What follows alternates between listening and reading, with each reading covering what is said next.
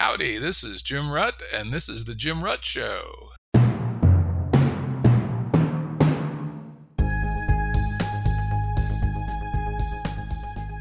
This is a Currents episode. Currents are shorter and less heavily produced than our full-length episodes and generally focus on a single topic. As always, links to books, articles, and organizations mentioned are available on the episode page at jimruttshow.com. That's jimruttshow.com. Today's Currents episode, it has as our guest Michael Vassar, a longtime friend of mine and a very astute independent thinker. The seed of this episode basically came from a phone call or conversation of some sort we had a few weeks ago, and I think I was proclaiming in my usual immodest manner that this was not the revolutionary moment, that this was COVID-19 prior to the George Floyd event. And I said, this is not the revolutionary moment. And Michael said, I think you're wrong. I think this is the revolutionary moment. But this is the passive-aggressive revolutionary moment. And I said to him, say no more, Michael. This will make a great podcast episode. So, things have happened since then. So first, what did you mean when you said passive-aggressive revolutionary moment? And what do you think that all means now? So let's imagine that there was a moment of prayer across the country across a large range of religious denominations. I think it would be hard to get the Mormons in for this, but I think practically everyone else could potentially be enlisted, at least for a few centerpiece churches or any other sort of religious affiliation. Now, let's say there was some sort of attack by American soldiers or police against protesters who were behaving fairly peacefully. There was fairly good video evidence of this. And there was a nationwide moment of prayer for the defeat of the American military by the American people. That would be a great example of a passive-aggressive revolutionary moment. We have good enough communication now, in a way that has never existed before during a war, to make opinions known in a different way, including making known on the battleground that you do not have the support of the troops at home. There couldn't be surprises like with troops coming back from Vietnam and having things thrown at them. If people simply knew that on every, in every office building, in every, supermarket, in every manufacturing center, there were people who were going to church and praying for their defeat. And those were the people who were making their weapons. Those were the people they were hoping to come home to after the war. They might not actually resist, but they wouldn't exactly fight either for the most part. A few psychopaths would. But it wouldn't be much of a war. It would just be creating the knowledge that, nope, we don't love you. We're not going to help. Your lives don't mean anything. If your deaths don't mean anything, they mean less than nothing. And that's all it takes. Only the American people can defeat the American people. We're the most powerful army the world has ever known. But we're also the best branding system the world has ever known. And the army mostly exists as support for our marketing system. The marketing system in a one-to-one fight, I think it can win. Interesting. Yes, I think that's an interesting concept. What about other actions that might work in a kind of passive-aggressive fashion, which is, things like rent strikes or failure to pay your taxes or I don't know what, refusal to send your kids to school, or the school system loses their $15,000 a year worth of state funding, etc. Or lowering the bond rating on Goldman Sachs. Yeah, exactly, right? There are a huge number of places where when you are fighting your own system, it's actually very easy to fight just by not trying very hard. You don't need to be as dedicated as at least the fictional Oskar Schindler, the fictional version, who was determined to make sure that his factories didn't make good ammunition. In the Second World War, even with lots of good propaganda, we had factories making bad ammunition. We had torpedoes that didn't work 3/4 of the time. Having torpedoes that didn't work 100% of the time, if you already have torpedoes that don't work 3/4 of the time, having guns that jam, having tires that explode, just having the lights go out in Washington, D.C. because of unaccountable technical errors that are no more outrageous than the technical errors that led to the Bhopal disaster in India. I don't know if you've read the documentary about it, but if you don't like your job, and your job is any sort of information work, we've never actually managed the sort of panopticon that Foucault, talks about. Bentham, Foucault, everything's always fundamentally dependent on people believing in what they did a little. That's why, people get paid more in some countries than others to work identical jobs with identical manufacturing systems, for instance. Interesting. So the other parallel, this is kind of a baby version of the anarchists' old tactic of the general strike. It's a partial general strike, not even working too hard at the general strike, but just sort of generally being uncooperative. Yep, unenthusiastic, uncooperative, a little bit late. I mean, you know how the Qin dynasty fell, right? No. What's the penalty for lateness? Death. What's the penalty for revolution? Death. Well then, but the reason you get into that situation is because you can create a revolution through lateness. If you have a complicated imperial bureaucracy as large as America or as large as the Qin dynasty, intractable paperwork delays, minor logistical snafus, it takes a lot of people actually trying to get an army from point A to point B 1,000 miles away. Even with modern technology, it takes quite a few people kind of trying. So I think you've convinced me that that the tactics of passive aggressive could be used to instantiate a revolution. Any sign to your mind that we're actually seeing that manifesting now? I think that was more my point, that a few weeks ago, before the George Floyd situation, I wasn't seeing this as the predicate yet for a revolution, whether passive aggressive or aggressive. But I would buy that a passive aggressive revolution is possible. Is this a moment where we are seeing it? Of course, what we're seeing in the streets isn't really passive aggressive. It's more good old fashioned aggressive. So talk about that a little bit, if you would. All right. We are seeing a lot of aggressive behavior in the streets, but it seems like there are so many provocateurs and false flags. It's kind of meaningless with the current information infrastructure to even try to decide who is starting things at any given incident. But we pretty much know that in a very important sense, George Floyd did not start things by passing along a potentially counterfeit $20 bill. That's like a natural starting point, because it took until, I think, today or yesterday for the police who stood by while he was murdered to be arrested. And if it is in fact empirically known that a fairly high level of social disruption and violence is required to get that sort of an arrest to happen, then it's fairly generally known that there is some sort of a force that is the initiator of violence here, some sort of more than local provocateurs breaking the windows of auto shops.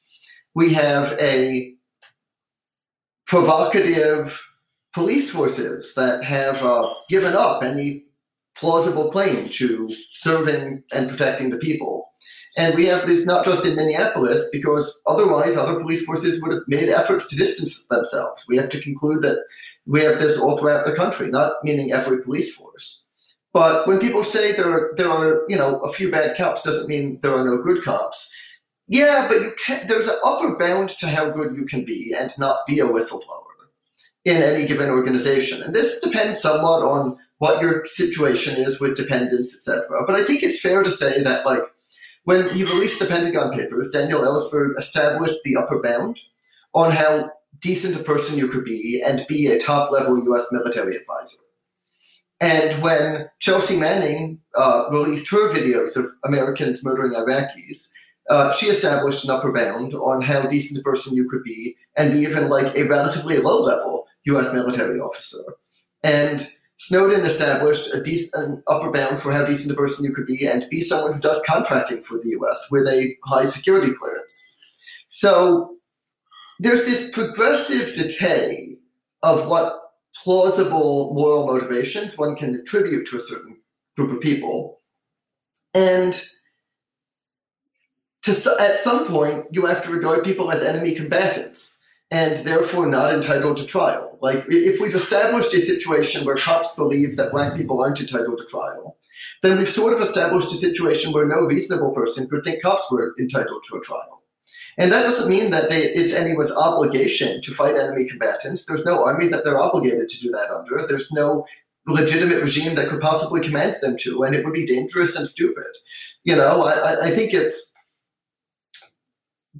if I was a parent right now, I would be very worried about my kids if I thought they were involved in burning down police precincts, and I would encourage them not to do so. But it would not be at all motivated by the moral sense that it was not virtuous to burn down police precincts. I would have no qualms that it is virtuous to burn down police precincts, and no qualms that as a parent, it's my job to protect my children from getting carried away with virtuous but dangerous, somewhat performative behaviors.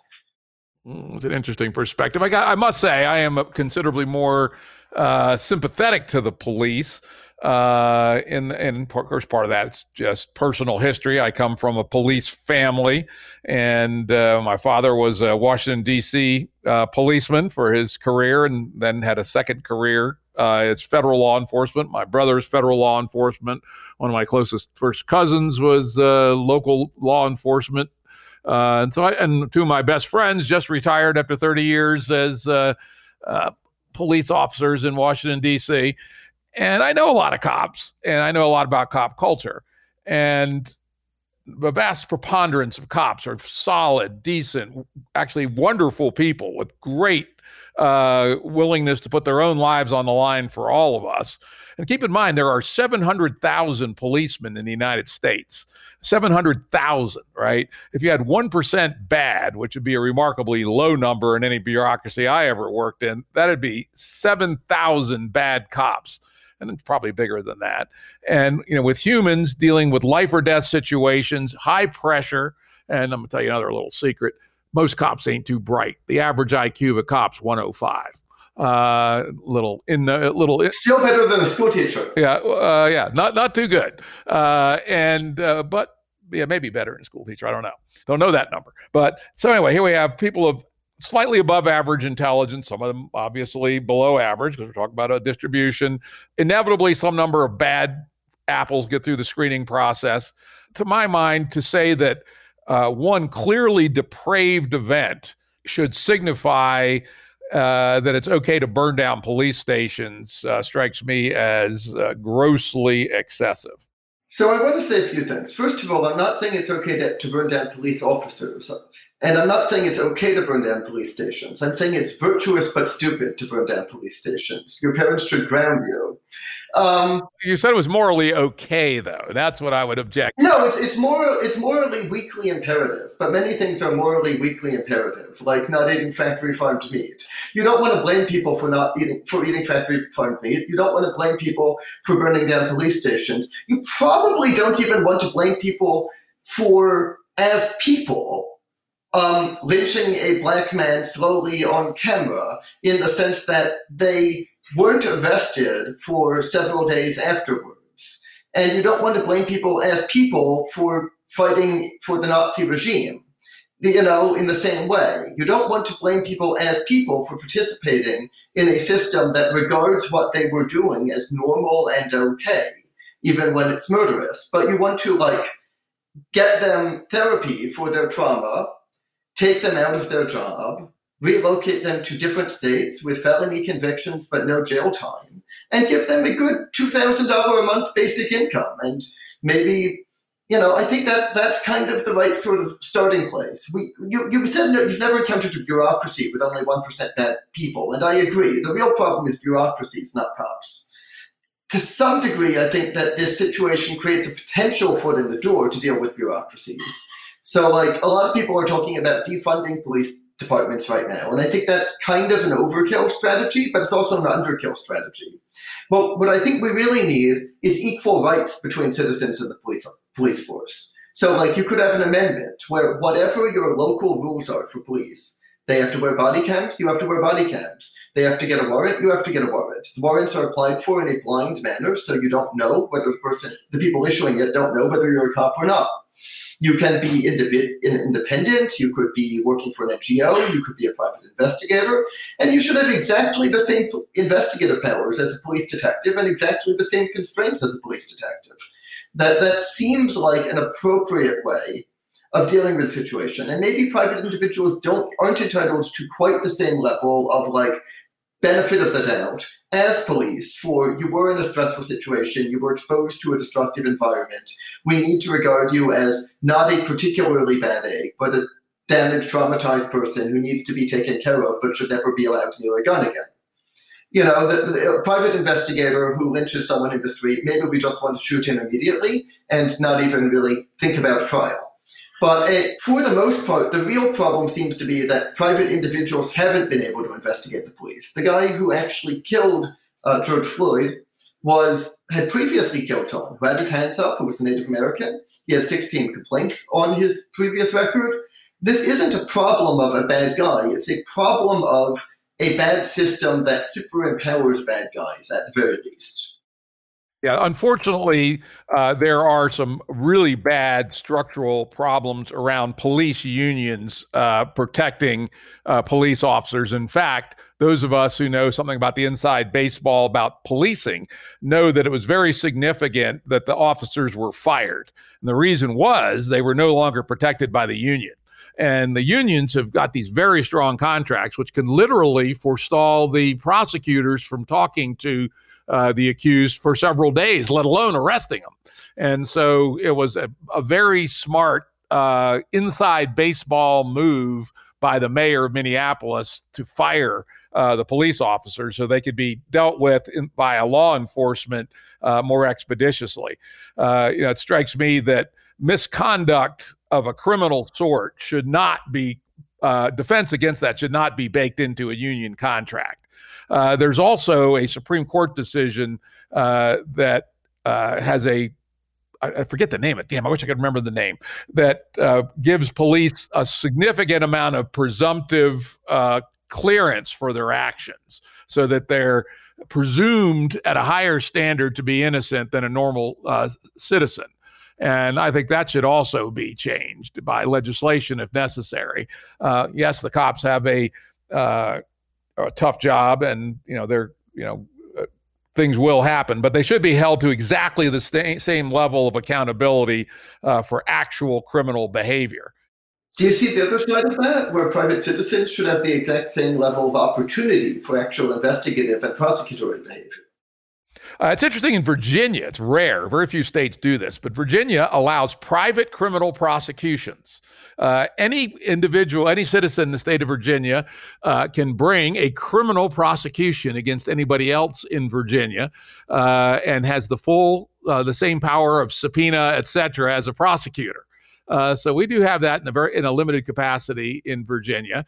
Whether you should have police powers, I don't know. It's have to think about that one. It's an interesting idea. It's a little bit analogous to David Brin's interesting idea that every government agency should have citizen observers who can go to absolutely any meeting, no matter what the security clearance level is, et cetera.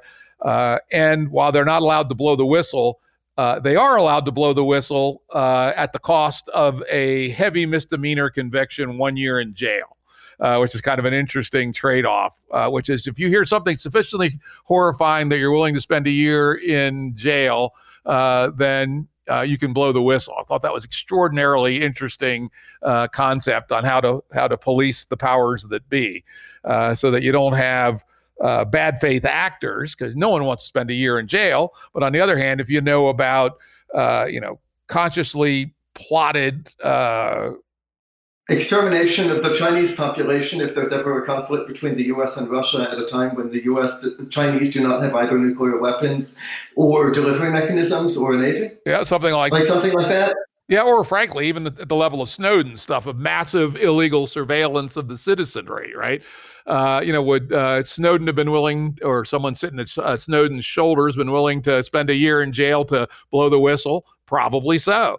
But unfortunately, our laws are way too draconian. Snowden faces 30 years to life. And he's really smart not to come back for 30 years to life. Come back for a year in the local lockup. Fuck yeah, why not? And be a hero when you came out. Right. The trouble is the laws are both draconian and capricious and extremely amorphous. I mean, the problem is that the laws aren't rules, they're norms. And fundamentally, no one expects them to be rules, but they need to maintain something like plausible deniability about that in order for the laws not to just be a race war. And so when they lose plausible deniability, it actually ends up being just a race war. So hopefully we can have peace now that we've arrested these officers. We've reestablished some level of plausible deniability. We can have new legislation to investigate these things. But, having done this, it's not clear that it's still moral to burn down Minneapolis police departments now that they've been arrested. That seems like a personal take. There can be some disagreement about that. The army is still out in the streets. Police are still shooting journalists in the throat with rubber bullets, arresting journalists without cause, trampling people with horses, hitting people with windows of cars or doors of cars as they drive by, trapping them on bridges and beating them up as they try to escape. Police are still doing a lot of major things, but the things that they're doing are plausibly explainable. Well, some of them are plausibly explainable as responses to high-stress situations, and the rest are plausibly explainable as assault, not murder.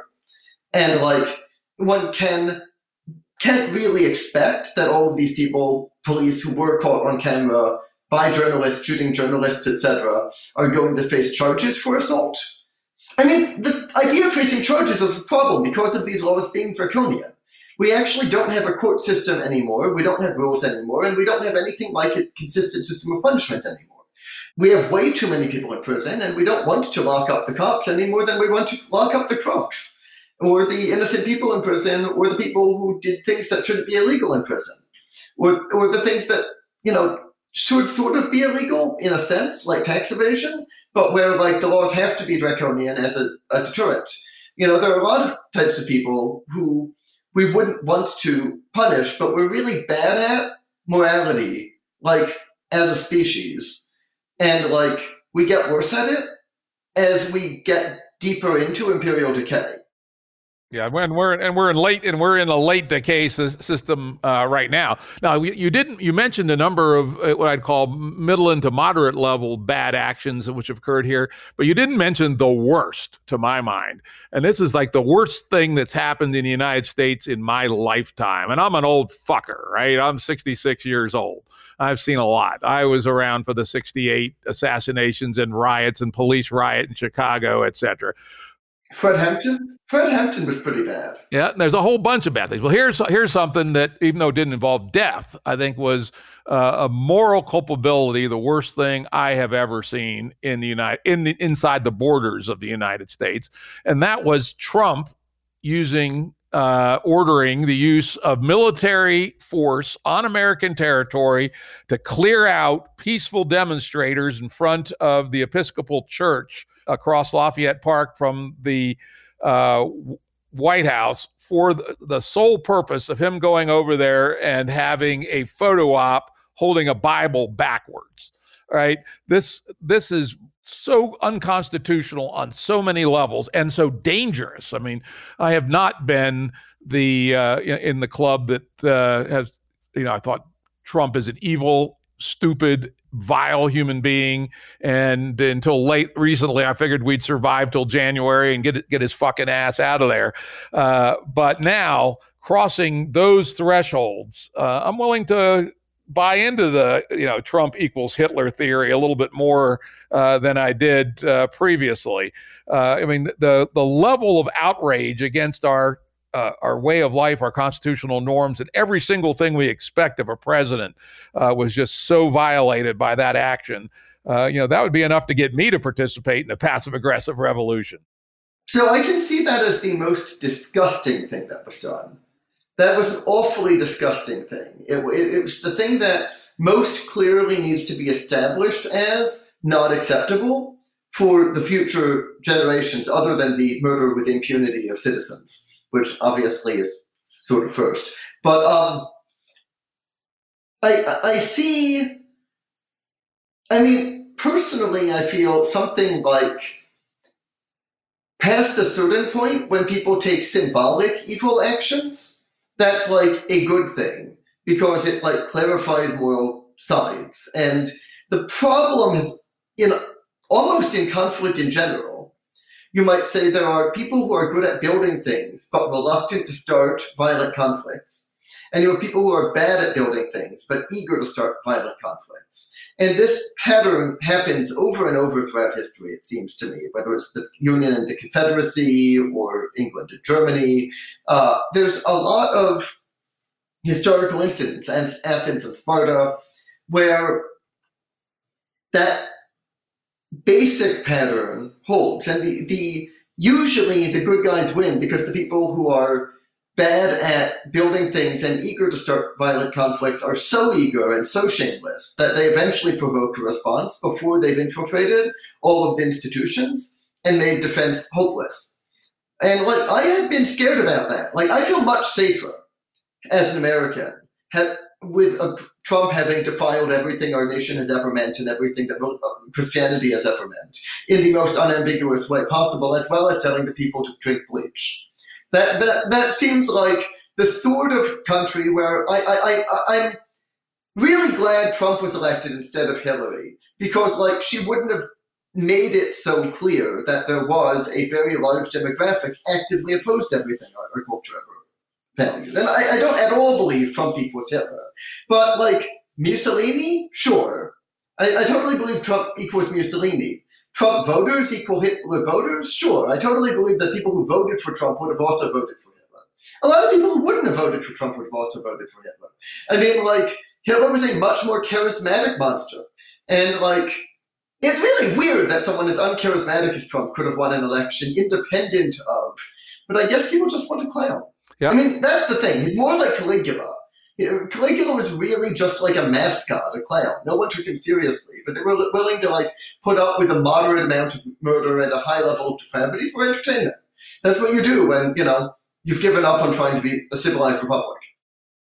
Yeah, and I will say, for the longest time, I put Trump principally in the clown box, depraved clown, evil clown, right? But clown, right?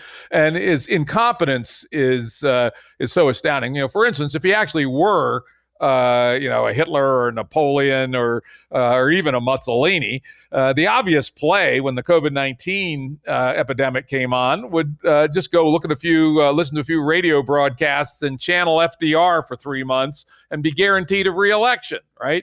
In a crisis, people gravitate towards the daddy party, the Republicans, right? It's always been that way. And if he had acted just, even a little bit like FDR or Churchill, and been a mature adult, and gave the bad news, but gave hope, all the things that any reasonable leader would have done, any president we've had ever would have done, even, right?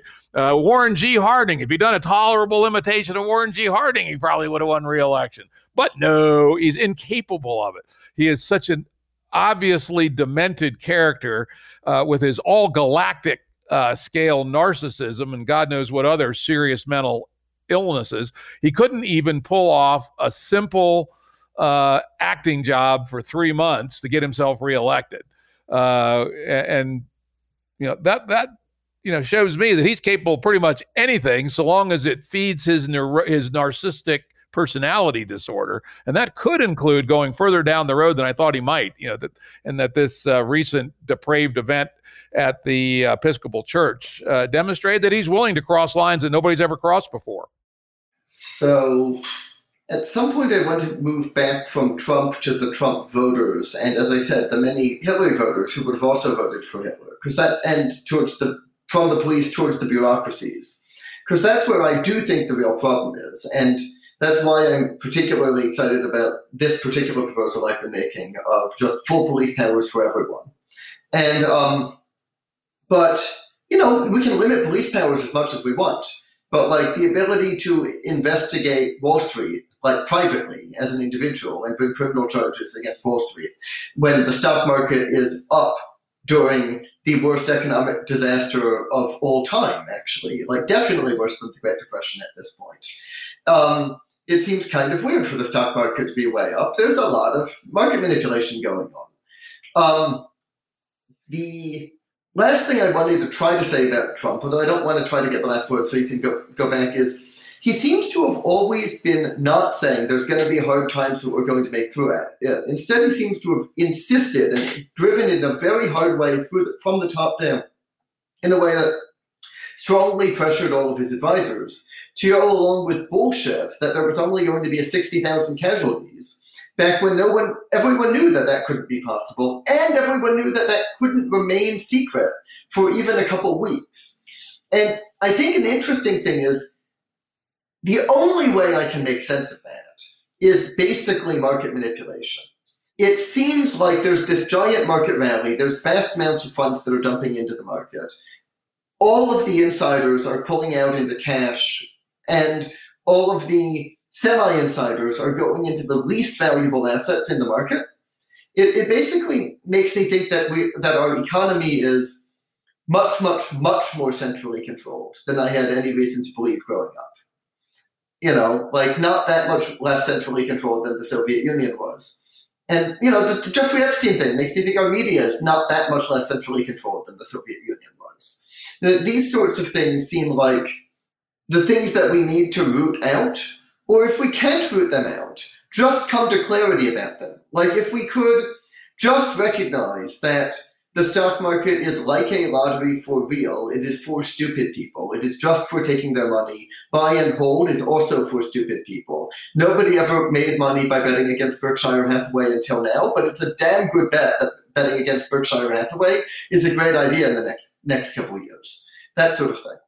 Yep. And I think, again, those sort of stack some bricks up to your original theme, that if we stack these bricks and bring them to the public attention, maybe it motivates enough people to move their needle into passive aggressive revolution. The threshold, as you pointed out, the threshold to passive aggressive revolution is a lot lower than going out on the street, throwing Molotov cocktails, taking the risk of a rubber bullet in the throat or possibly worse. So I think that is actually the most interesting aspect of this idea of passive aggressive revolution, is for the individual agents, and let's think of it from an agent-based modeling perspective, the risk to the agent's pretty low. And yet if there were indeed collective action, the result could be pretty high. And stacking these outrages one on top of the other may at some point reach a critical mass where the agents are able to switch their state from, just being ordinary Joes following their nose through life to now aligning to the passive-aggressive revolution. Right. There's that whole CIA document on how to sabotage a bureaucracy, but, just by calling for too many meetings, and you've seen that, right? I have not. It's like this famous declassified thing. So, there's a lot of material like that. I've actually done it, though, but, just by native skill. So I know how to do that, right? Oh, tell me about that. What are some good stories? Nah, we won't tell those stories. They take too long. We all got a few minutes anyway, so... All right, so let's deal with the voters. People who voted for Trump wanted to burn the country down. Well, no, let's stop. I know a lot of Trump voters. I live in an electoral district where 75% of the people voted for Trump. 75%. And that's a district that normally goes about 67, 68% Republican. Mr. Robot is a story glamorizing terrorism, promoting Arab terrorism even, unifying with Chinese and American domestic terrorism to destroy the American system. And this was like mainstream family television in America. I think a lot more than 75% of the people in this country want to burn it all down. They just don't really know what's the most effective way of doing it. But no, I would say, I know these Trump voters, and they're a complete mixed bag. I would say maybe 10% at the most, or are not so much burn it all down, as disgusted all politicians, and they saw this as an opportunity to stick a metal rod in the spokes of the bicycle of politics, right? Part of them are what I call economic left behinds, who are more or less legitimately, at least from their own perspective, appalled by the impact on them and then their community and their opportunities for their children of globalism, of hyperfinance, hyperglobalism. And I think another chunk were sincerely fundamental, or at least fundamental is probably overstated, strong traditional religious backgrounds who are appalled at their vision of the public morality of urban Democrats, essentially. I don't believe that. Trump is an urban Democrat of exceptionally public low morality. I don't believe they're voting for him for that reason. I know these people, right? How many people mentioned the North Carolina transgendered bathroom issue? Quite a few. So I think you're probably over stereotyping the Trump voter. Everything happens at the margin. One of the things we know in both political science and in economics is everything happens at the margin. So the Trump voters are not ready, on most of them, to vote for Hitler. Maybe 5 or 10% might vote for Hitler, but they were certainly willing to vote for Trump. But on the other hand, so I don't think there's the slightest chance of that. Like the German voters who voted for Hitler were not voting for Hitler because they wanted genocide or because they wanted world conquest. They were voting for Hitler because they were desperate. They didn't have any idea and they were scared. And he seemed like a thug. And thugs are what people who have been traumatized turn to when they're scared. Yeah, I think that may be good. Yeah, that's an interesting analysis. The people, who, especially the ones who've been traumatized by globalization and hyper-financialization, said, okay, this guy sort of sounds like he's on our side, and he sort of seems like a thug. So, hey, let's hire our own thug to go kick the butts of the globalists. That might be a third of the Trump voters. And then here's the most interesting: is the most dangerous, and this is, of course, talking about Schicklgruber again, or Hitler. I like to call him Schicklgruber just because it drove him crazy. That was the name, his father's name, before his father changed his name at like the age of 40. Could you imagine Heil Schicklgruber? It would not have worked too well. Apparently, it sounds very, very humorous in German. Schicklgruber would never have flown. But so German last names at that time were often based on your class origins, because at some point they implemented last names, I believe, and people had to buy them, and more classy sounding last names cost more. Interesting. But yeah, his father was a government bureaucrat, a customs officer of middle rank. He was not poor, and he changed his name at about the age of 40. But anyway, as I was saying, the other more interesting and dangerous and interesting parallel is, in my view, about a third of Trump voters are cynical people who actually saw through Trump and realized in reality he would just be a monkey's paw for the financial interests, as demonstrated by the tax cut, right? That damn thing was the greatest shoveling of money into the wealthy people's pockets of all time, probably. But I mean, Hillary would have also been a tool of the financial interests. In the long term, the financial interests would have definitely made more money with, Democratic regime that collapsed 10 years later than with the Republican regime that collapses 10 years earlier, don't you think? These aren't, of course, the money people. Money people actually were opposed to Trump. Wall Street put their contributions about 5-1, 4-1 against Trump. But these are people who of upper middle class, successful business people, net worth of a few million, and they say, Trump will cut my taxes. And oh, by the way, probably Trump will be good for the stock market. And he did both, right? Stock market soared. I will say those guys' net worth of a few million, that's not 13% of the voting public. It's much less than that.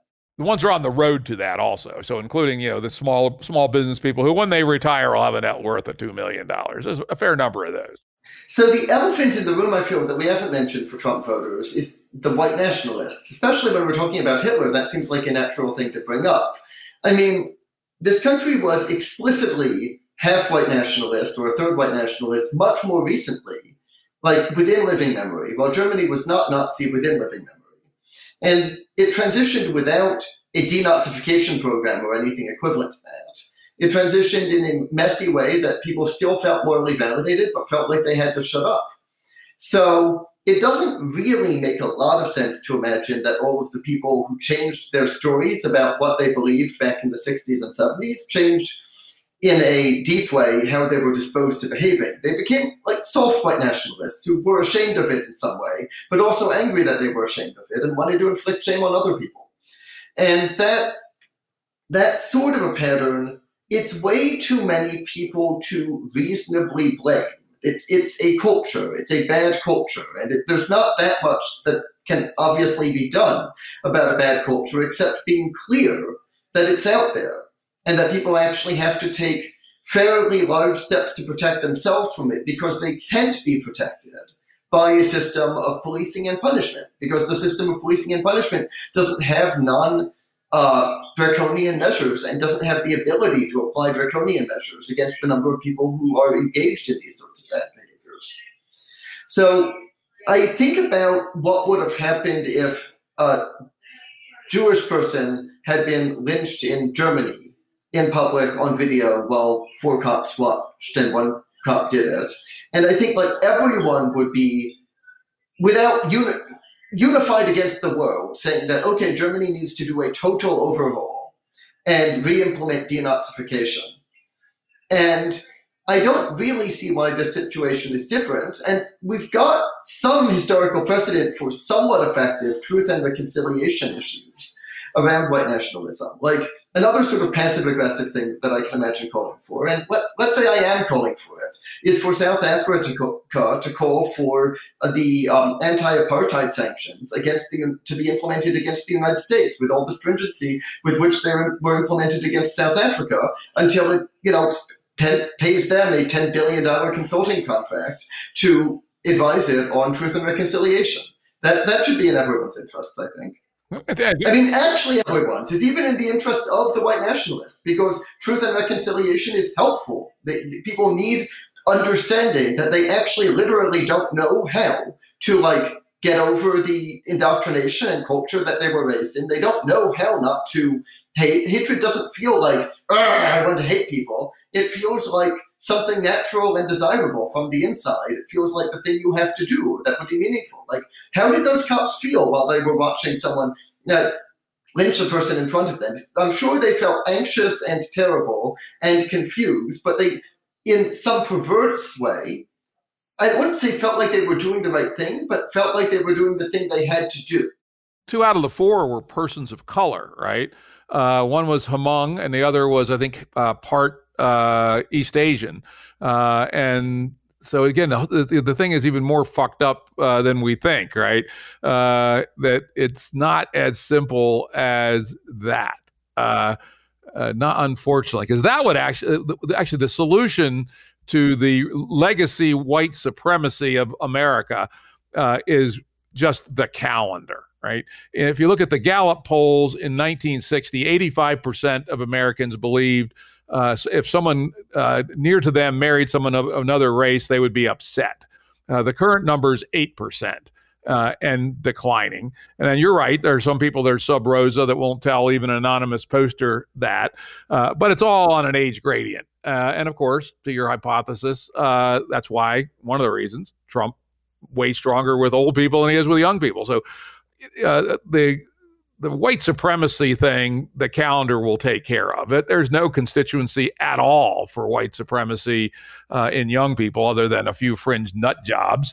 And I don't believe that. I don't believe that. I think that the bro culture is a white supremacist culture. It's very hard to communicate what bro culture is. And it's a weird sort of rainbow coalition white supremacist culture where it's happy to accept African Americans who are able to conform extremely well to its norms. It's happy to accept Jews if they're able to conform very well to its norms, but it's not happy to accept something like proportional people, and it demands a higher level of conformity to norms. And it's willing to commit unlimited violence against people who are not part of those norms without feeling at all guilty about it.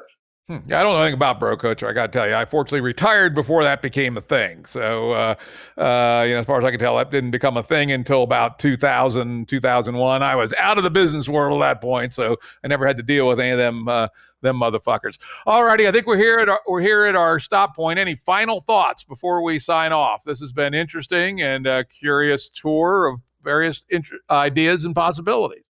So you've been involved in chaos theory for a long time. And you're in an unusually good place to give a scientific opinion about whether a unified day of prayer against the American military would have effects on its effects. Is this a great place to demonstrate the power of prayer and establish it for all time as a scientific fact? Let me think about that one. It depends on like so many things in complex systems. It depends on many different dimensions of analysis. I mean, to pray against the military, let's say to pray against the military in World War II, not going to work too well, right? Because they're going to assume it's just a number of cranks. If the military were actually called out and were slaughtering people in the inner cities, then I think it probably would work pretty well, because the cops, the police the military would know they're doing wrong, and so they would be accessible to the message. Far more people would be willing to participate in such a prayer. So it's entirely context dependent. How about for the stock market decline? How well would that work? If your theory that it's all manipulated is correct, not at all. Good point. I feel that's a good place to sign out. Thank you. All righty. Good job talking with you. Production services and audio editing by Jared Janes Consulting. Music by Tom Muller at modernspacemusic.com.